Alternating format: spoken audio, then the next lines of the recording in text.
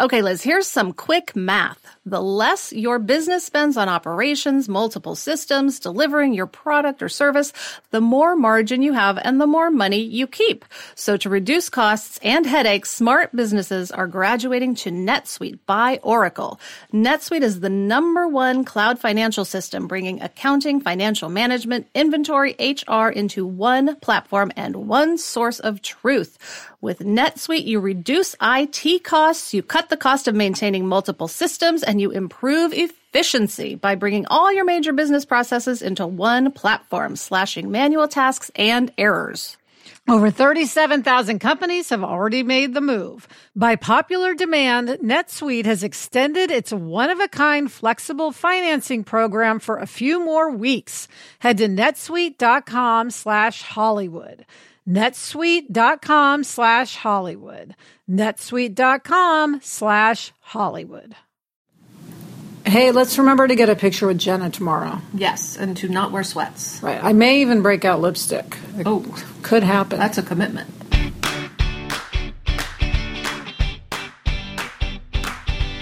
Hi, and welcome to Happier in Hollywood, the podcast about how to be happier, healthier, saner, more creative, more successful, and more productive in a backbiting, superficial, chaotic, unpredictable, fundamentally insane world. I'm Liz Craft, a TV writer and producer living in Los Angeles, and with me is my high school friend and writing partner of 17 years, Sarah. That's me, Sarah Fain, also a TV writer and producer living in Los Angeles. On this podcast, we talk about what it's like to be writers in Hollywood, how we balance a career and friendship, and how to survive the war of attrition that is life in Los Angeles. Today, we are beyond excited to interview actress Jenna Fischer, a.k.a. Pam on The Office, about her new book, The Actor's Life, A Survival Guide, which is fantastic. Yes, and we are both huge Office fans. And the book is enlightening and inspiring for actors, creative types, and anyone who wants to see pictures of Jenna's first Hollywood apartment, which reminded me a lot of an apartment you had, Liz. The one we said was like a minimum security women's prison. That's the one. Exactly. We also have a Hollywood hack that is my favorite iPhone trick. And this week's Hits and Bombs. My bomb is so bad. It is not that bad. It is so bad. But first, an update from our Facebook group. Yes, we have over 1,000 members now, Sarah, and it's a really cool, supportive community. Listeners are like even connecting with each other. Yeah. Someone who's new to LA posted and asked if anyone wanted to meet up for coffee. I know, I was so scared no one would respond, but someone did. So we hope your coffee meetup went well. Hopefully they're best friends now. Yes, exactly. And a listener asked about my whole brain healthy lifestyle. And you weighed in on family dinners when you don't cook. Yeah, it's just really fun to be able to, in real time, connect with people and talk and sort of follow up on episodes and see what stuck with people and what they're thinking about and hear their stories and just get to like everybody's comments, which are so fun. Yeah. It's a great way to procrastinate when we're trying to write. Exactly. And it's easy to join the group. Just search for Happier in Hollywood on Facebook and ask to join. We'll click approve and you're in. Just like that. So there's enough about our Facebook group. Let's talk to Jenna Fischer. Hey, can I talk to you about something? About when you want to give me more of your money? No. Did you want to do that now? We can go inside. I'm feeling kind of good tonight. I was just, I'm in love with you. What? I'm really sorry if that's weird for you to hear, but I need you to hear it. Probably not good timing. I know that. What are you doing? What do you expect me to say to that? That's one of our favorite clips from The Office and one of our favorite all-time TV couples, Pam Beesly and Jim Halpert, a.k.a. Jenna Fischer and John Krasinski. We are so thrilled to be sitting here with Jenna Fischer today. Jenna was nominated for an Emmy for playing Pam and won 2 SAG Awards for Outstanding Performance by an Ensemble Comedy. After wrapping The Office, Jenna starred in the limited series You, Me, and the Apocalypse, along with Rob Lowe and Megan Mullally. She also starred in the off-Broadway play Reasons to Be Happy, written and directed by Neil LaBute. Her film credits include The Giant Mechanical Man, which she also produced, Solitary Man opposite Michael Douglas, and Blades of Glory opposite Will Ferrell.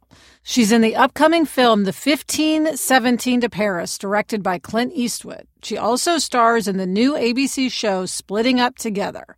Today, she's here to talk to us about her new book, The Actor's Life, A Survival Guide. Jenna, thank you so much for coming in today. I'm so excited. We're so excited to meet you. We are. And we have to tell you that we mentioned at work that we were going to be interviewing you.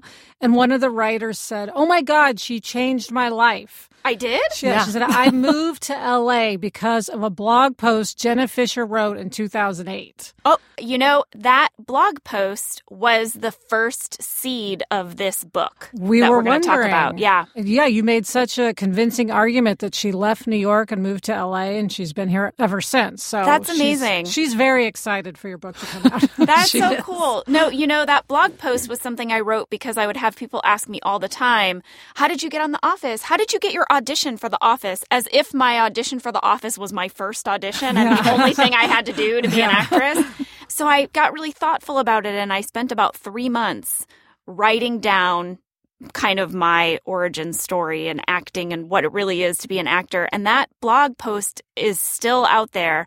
And especially when I'm in New York City, about 50% of the time that I get stopped on the street is people telling me how much they love The Office. And the other 50% are young actors and artists telling me, like, that my teacher gave me your blog post and it helped me so much. And because that kept happening, I was like, this blog post needs to be a whole book because I have a lot more to say on this subject. No, exactly. And it seems like your book is really an instruction manual for how to make it in Hollywood. The book is called The Actor's Life, A Survival Guide. And it really breaks down exactly what to do if you want to be an actor. And if I were a young actor or a struggling actor, I would sleep with this book under my pillow, which made us curious. If you had had your book when you first moved here, how do you think it would have affected your journey, those 8 years that it took to get to the office? It's hard to say, right? There were so many things that I wish I had known that I put into the book. And I think that the biggest, most important one was when I first got to Los Angeles, I thought the first thing I needed to do was get an agent. Get an agent. That's agents get you jobs, so I need an agent. And so I spent several frustrating years trying to, quote unquote, network or find these agents or get them to notice me or whatever it was. And I didn't realize I wasn't ready to have an agent because there are a lot of things you have to do before you're ready to have an agent and you're ready to start working. And I could have been cultivating those things so much sooner and so much more wisely if I'd had my own book, I guess. Yeah. Exactly. Well, and everyone, of course, knows you as Pam Beesly from The Office, like amazing role of a lifetime. But it's not, as you said, like you just showed up in LA and got that audition and got that role. It took 8 years, and it seems like a pretty painful process, a lot of low moments. And we would love to have you read a passage about one of those moments, if you don't mind. Sure. Forgot to ask you I that know, we meant to ask beforehand. before. No, It's about the I Pottery got Barn. it. And you can guess which Yes. passage it is. Such a true story. All right, so here's an excerpt from my book, read by me. I had been living in Los Angeles for 2 years when one day I walked into a Pottery Barn and suddenly suffered an anxiety attack. I had gone to Pottery Barn to buy a friend something off her bridal registry and panicked when I couldn't afford a single item on her list. As I looked around the store, I wondered if I would ever be able to afford to shop in a place like this. My friend was 24, had a good job, and was getting married. Her list included all sorts of adult things like handcrafted dinnerware set and 400 thread count sheets.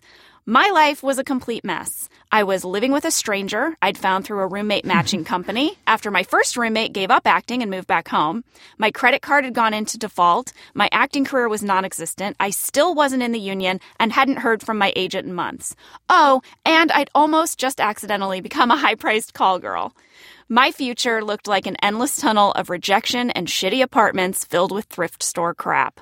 So I lost it. Right there in Pottery Barn, sitting on one of their beautiful Chesterfield leather sofas that I couldn't afford, I lost my shit. What the hell am I doing, I thought. No one cares that I'm here. Between sobs, I heard cheerful Christmas music playing in the store. Oh my God, I couldn't take another extended family Christmas party with questions like, when am I going to see you on TV? And how's Hollyweird treating you? I seriously wanted to quit.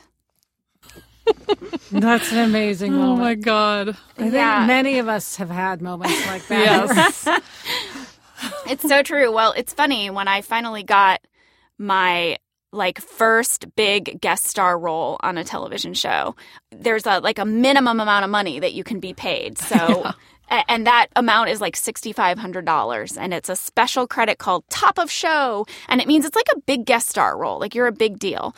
So I got one of these roles, and I knew I was going to make $6,500, and so I went out and bought myself a couch from Pottery Barn as sort of like, I will shop at this store. Yes. Then I got my check in the mail. Ooh. And I forgot that you give 10% to your agent and 10% to your manager and 25% to the government. And now the government thinks that I make $6,500 a week every week, and I'm in the highest tax bracket, and I have to wait until the end of the year to get my tax return. And when I got my check, it didn't cover the cost of the sofa, and then I cried. I have such an experience of crying and Pottery Barn sofas in my life. There's a whole point of view, a whole mindset that you have to get into if you're really serious about being an actor, which is you are a company. You are a president of your company. You're also the product or product maker of your company. But you have to handle all these things. You have employees. You have an agent who gets 10% of your salary because they do 10% of the work, which means you have to do 90% of the work. Right. You have to keep up your training. You have to hustle. You have to do jobs on the side on your own. You have to get your friends together and do a web series. You are in charge of your destiny, not your agent, not sitting around waiting by the phone, and that's just such a huge part of being successful in this industry. Yes. Yeah, Your own gumption. I love that you say you have to be the CEO of your own company, because it sort of makes it practical as opposed to just, I'm sitting in a cafe, having fun. It's like, no, you're really in the grind. It's a grind, and you've got to do the work. Like, we always compare trying to be a writer to going to law school. We're like, treat it like it's as boring as law school. Yeah. Just you have to do it. But in this profession that we've all chosen, this of Hollywood, there's so many times we feel beaten down when we're trying to make it, or even when you do have a successful career, there are times you feel beaten down. And words of encouragement can keep you going for a long time. And we love the story you told about Molly Shannon in your book. I know, my Molly Shannon story. Yes. Yeah. I feel like there are so few cheerleaders for artists in this world, right? Because oftentimes artists are competing against each other for the same jobs. And so it's really rare when you have someone like Molly Shannon was to me. I met her at a party, the Saturday Night Live party, and they were there working. They were with journalists giving interviews. So it was like a work event. But I was just excited to be there in the presence of all of my favorite comedians. And I honed in on Molly Shannon, and I kind of inserted myself into her group.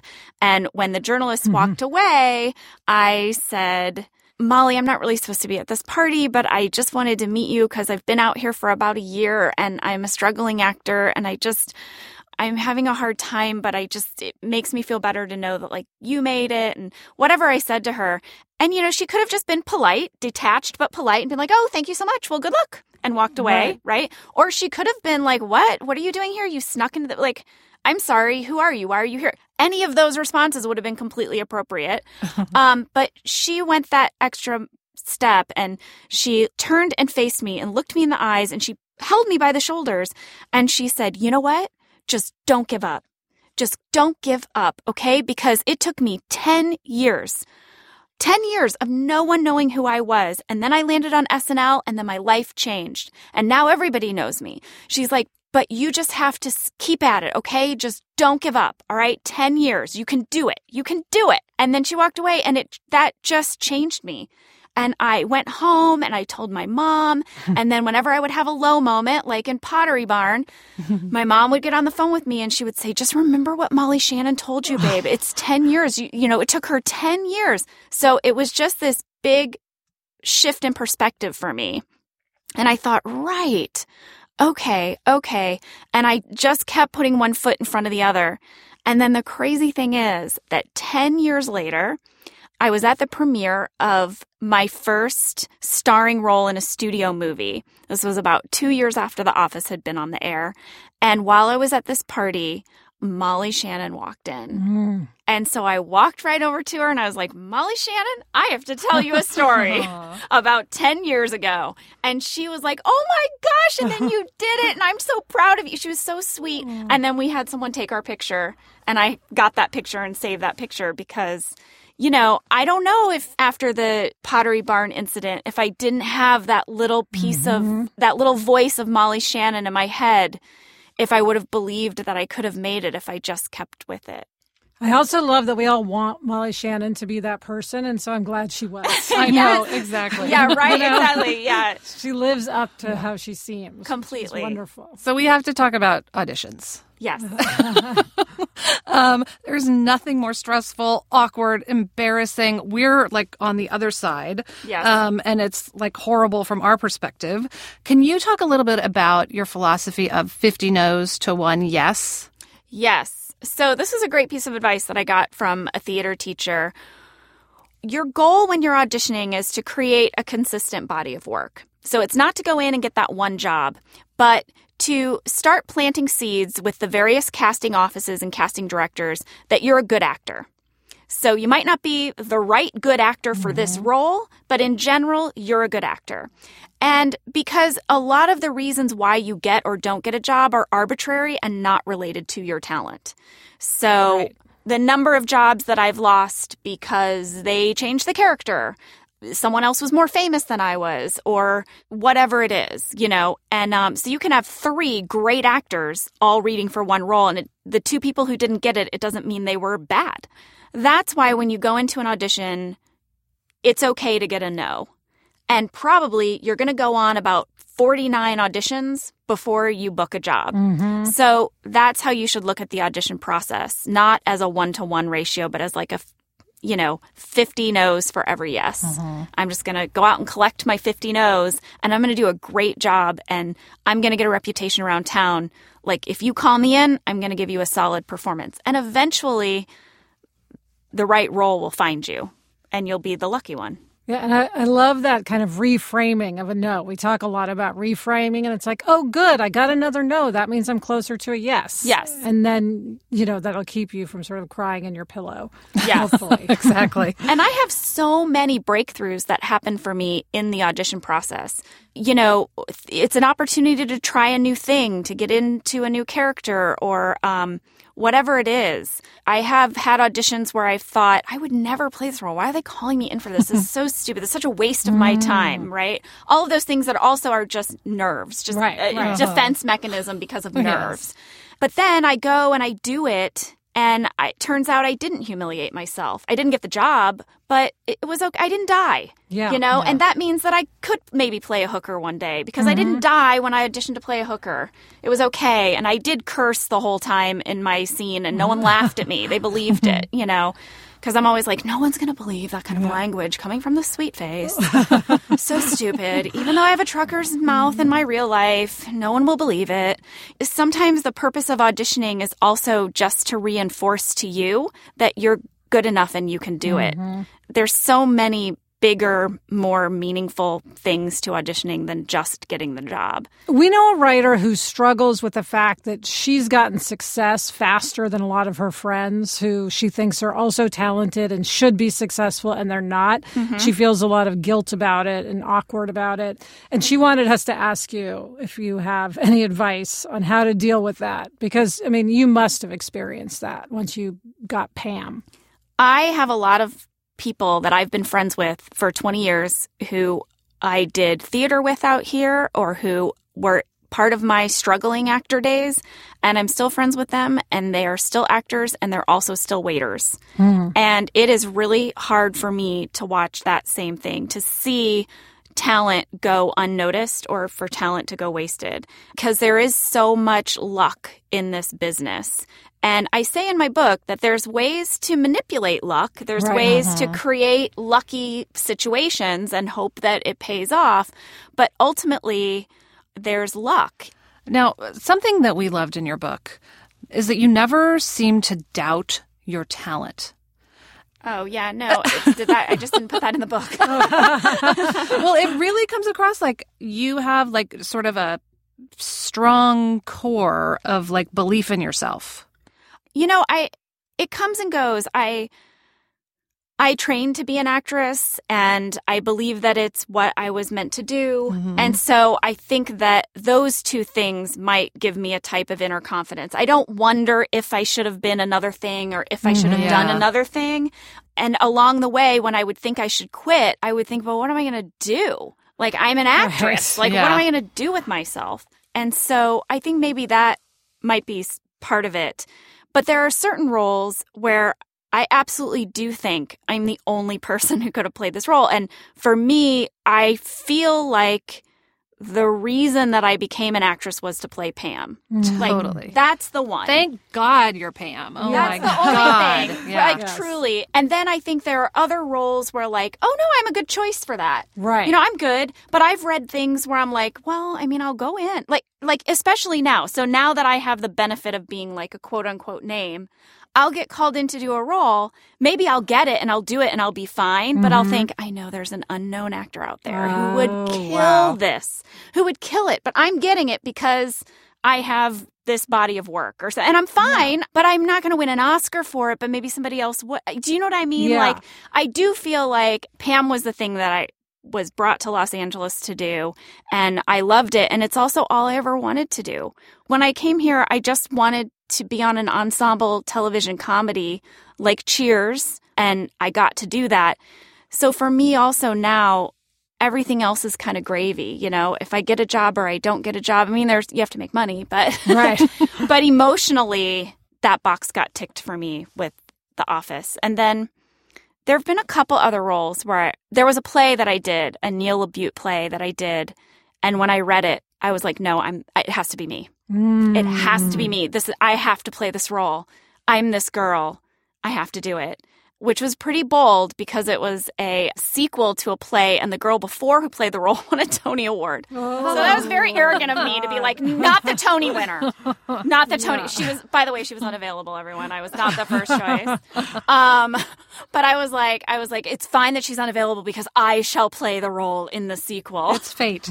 But so every once in a while, I do feel like there's like a calling for a role, and like I really do have the chops for it, but it's not all the time. And also, by the way, that's okay when you're an actor, right? Like, you go to the audition and you might feel like, oh my God, I don't know, I'm not good enough, or I didn't do enough.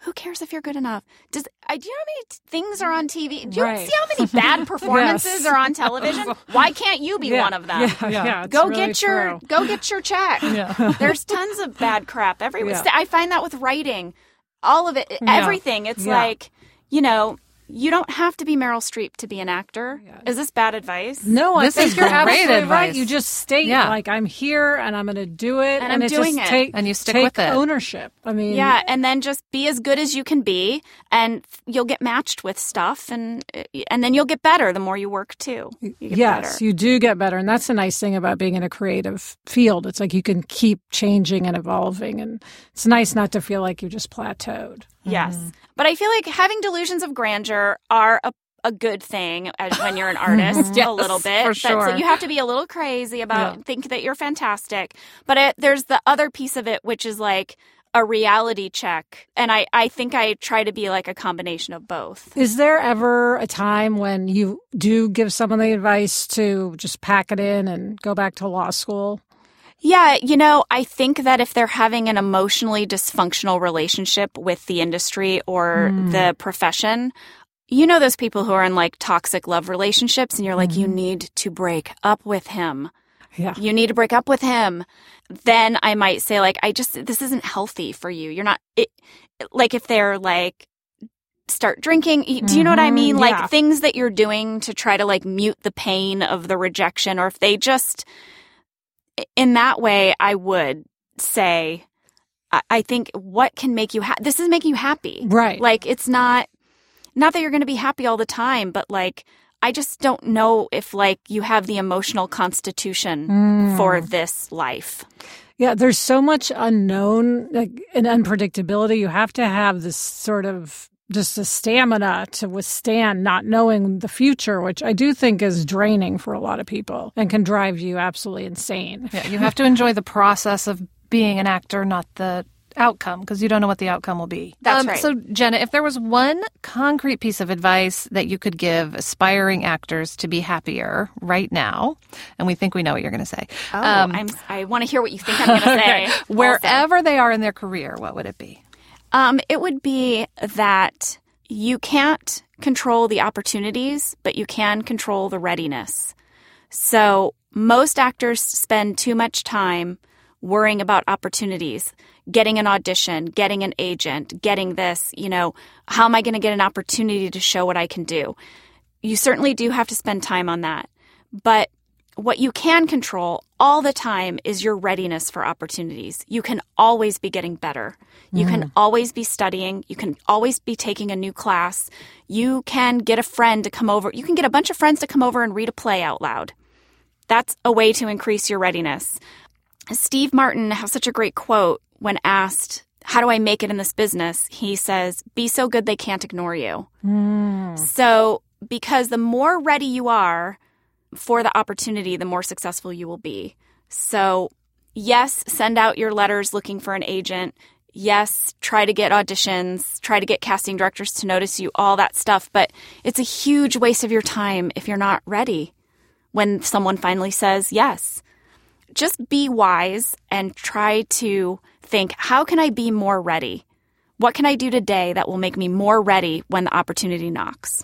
That would be my advice. That is awesome advice. What did you think I was going to say? Okay. We thought you were going to say, and it's totally connected to what you said, we thought you were going to say create your own work. Because that's a huge element of the book. Yes. It's create so your smart. own. And I think that's part of it, which is always be working. Yeah. All of the most successful people that I've met and that I know, they are compulsive about making their own work. They do improv on the side, but more than that, they don't just take an improv class. They take the 3 best people from their improv class that they connected with, and they start their own improv group, their own improv show. They get their friends together and they do a podcast. They do a YouTube channel. They do a web series. I mean, I do that all the time. I'm still doing that. I'm still always like, what's another thing I can do? And with writing, like, always be writing, always be doing it more, and finish everything you do. Finish what you start, even if it's crappy, just finish it. I actually gave that piece of advice yesterday. I met with someone that I mentor, and I was like, well, I just read this book by Jenna Fischer, and she said, always finish things. It's true. It's so hard to get something finished. And once you have something finished, great. Like, then you've really accomplished something, and you can always make it better. And also, like, after you finish a script, you can give it to someone. Yeah. And then that person can give you notes on it, and then it can get better. Yes. But it can't go through that step until you finish it. I know so many people who have unfinished scripts, ideas, one-man shows, whatever it is, or like you go out to shoot the web series, but then you kind of you don't really edit it, I don't know, we shot it, so you got to finish it. It's almost a fear if you finish it and it doesn't go anywhere, then you failed, and you just have to embrace the sort of, the 50 no's for one yes. That's true. I also find for me, the hard part about finishing something is that I'm not doing it anymore. So like, especially during droughts or periods of no work, I'm like, no, I'm working on a pitch for a comedy series. And then it's like, well, what is it? It's like, no, I'm working on it. Right. If I finish it, then I'm doing literally nothing. Yes, that is a good point. Like, we've all been there. Yeah. Well, Jenna, your advice is so fantastic, not just for actors, but writers, directors. I mean, I think anyone in any creative field should read this book. Also, the evolution of your headshots is very entertaining. Yes, reason alone. Side benefit. Yeah, I enjoyed putting those in there. Well, thank you. I don't consider myself an expert in any way in this business or whatever, but I'm happy to share my stories and insights and the things that I've learned. And most of the book, when I was writing the book, I thought, what would I tell little Jenna, little 22-year-old Jenna who just arrived here? What would I tell her if I could tell her everything that I know now? And so if I'm ever saying, like, you have to finish something, I'm saying, Jenna, you have to finish. Like, I'm talking to myself. Everything I'm saying are all things that I'm constantly struggling with, that I'm constantly working on myself. And so I'm still a work in progress. And I think everyone is. And it's okay to be that. It's part of it. Right. Well, then you'll have to write another book in like 15 years about like what's next. Yeah. I know, right? Exactly. Good. Now I have something I'm doing. Yes. Exactly. And you have to finish. I have to finish it. Thank you for being here. Thank you, guys. All right. You can find Jenna's book, The Actor's Life, A Survival Guide, on Amazon or wherever you buy books. Next up, a Hollywood hack that will bring you joy for years to come. But first, a word from our sponsor. Liz, there is nothing I love more than having a delicious meal that I didn't have to cook, which is why I have been getting no prep, no mess meals from Factor. Meet your wellness goals in time for summer thanks to the menu of chef-crafted meals with options like Calorie Smart, Protein Plus, and Keto. Factor's fresh, never frozen meals are dietitian approved and ready to eat in just 2 minutes. So no matter how busy you are, you'll always have time to enjoy nutritious, great tasting meals. Last night, I had blackened salmon with broccoli and with cauliflower rice. It was so delicious. It was the perfect dinner. Head to factormeals.com/HIH50 and use code HIH50 to get 50% off your first box plus 20% off your next month. That's code HIH50 at factormeals.com/HIH50 to get 50% off your first box plus 20% off your next month while your subscription is active. And now it's time for this week's Hollywood hack. This is something I use all the time. If you follow me on Instagram, I'm at @sfain. You will see lots and lots of photos taken with my iPhone's portrait setting. So the portrait setting, that's the hack. That's the hack, and it is amazing. It's life-changing. So explain the portrait setting. Okay. Well, first of all, it premiered on the iPhone 7 Plus. Okay. So if you don't have an iPhone 7 Plus yet, or one of the more recent ones, I don't even know what they are. What it is you go to the camera, and you know how you kind of flip through video and photo and whatever. There's a special one for portrait. But basically it has, I think, a narrow depth of field is what it would be called. Only one thing is in focus and the background is blurry, whatever the right term for that is. So you can take gorgeous, professional-looking pictures of your kids, of your dog. These are the things I take pictures of that are just like, they look so amazing. And like I think Adam takes real pictures like from an actual camera of Jack. Sometimes. I don't do that. So this has upped my photo taking game enormously. I can't believe the pictures you post of Violet. They're so gorgeous. It's like they just pop. Yeah.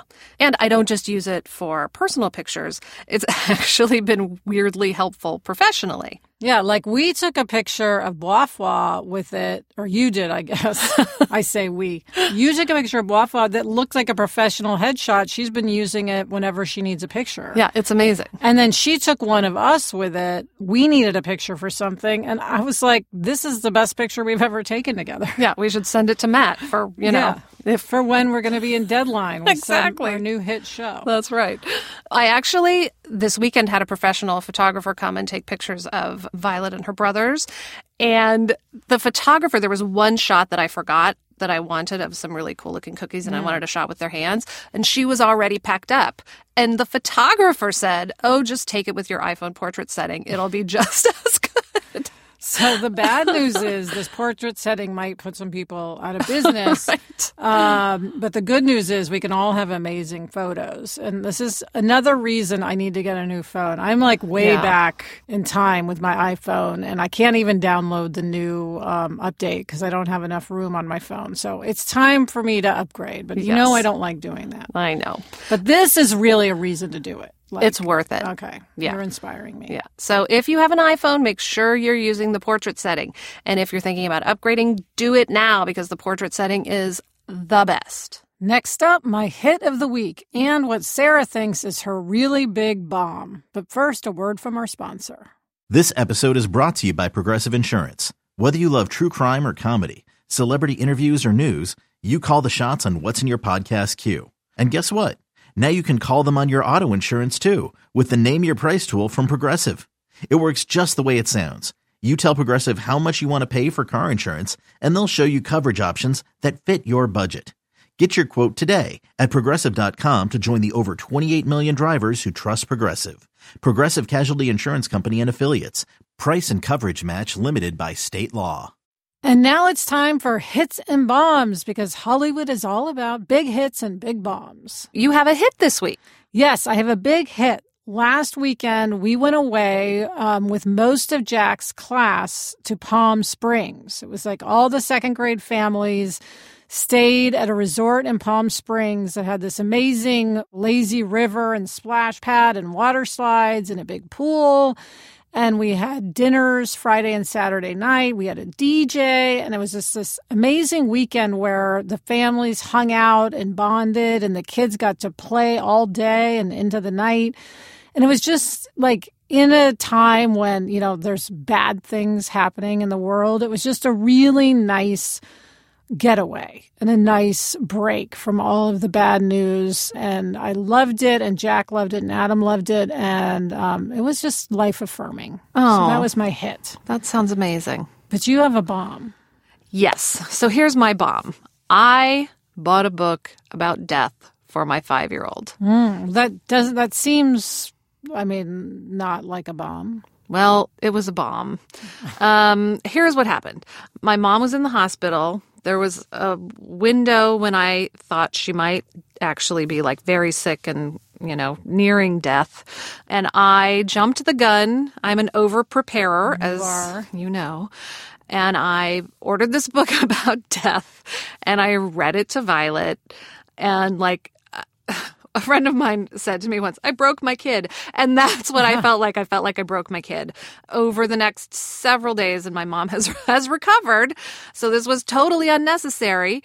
Over the next several days, Violet was having a really hard time at school and acting out, and her school, God bless her school, it's the most amazing place in the world, called me and said, you know, is there something going on? And I said, well, this was happening with my mom. Anyway, they very gently kind of elicited from her that she was afraid that I was going to die. Aww. And that's why she was having this reaction at school. And I mean, they're just the most amazing teachers. Anyway, so I traumatized my child and made her terrified about death. That's my bomb. Well, let me just say, I think anyone could have done the same. You meant well. Your heart was in the right place. Yes, we're working through it. She's recovering. She's in recovery from my bomb. Okay, good. And you threw the book away. We threw the book, yes. We had a talk about it a couple mornings ago, and she said, I was like, honey, I'm not going to die. Everything's going to be fine. And she said, can we throw the book away? And so at 6:30 in the morning, we, like in our pajamas, barefooted, walked out of the house through the garage to like the main trash bins by the garage and threw the book away. So the book is gone. Good. Okay, so I had a parenting family hit, and you had a parenting family bomb. We'll see what happens next week. Yes. And that's it for this episode of Happier in Hollywood. If you had any hits and bombs this week, email us, or even better, send us a voice memo at happierinhollywood@gmail.com. Thanks for listening, and please subscribe if you haven't already. And if you like the podcast, give us a review in Apple Podcasts. It really helps listeners find us. Thanks so much to Jenna Fisher for coming on the show and sharing her book with us. Thanks to our producer, Jennifer Lai. Also thanks to Kristen Meinzer and Andy Bowers of Panoply. Thank you to Gretchen Rubin. Happier in Hollywood is part of the Onward Project. Get in touch. I'm on Instagram at Liz Craft, and Sarah is at S. Fain. Remember to join our Facebook group. Just search for Happier in Hollywood on Facebook to join in on the conversation. Until next week, I'm Sarah Fain. And I'm Liz Craft. Thanks for joining us. It's a fun job. And we enjoy it.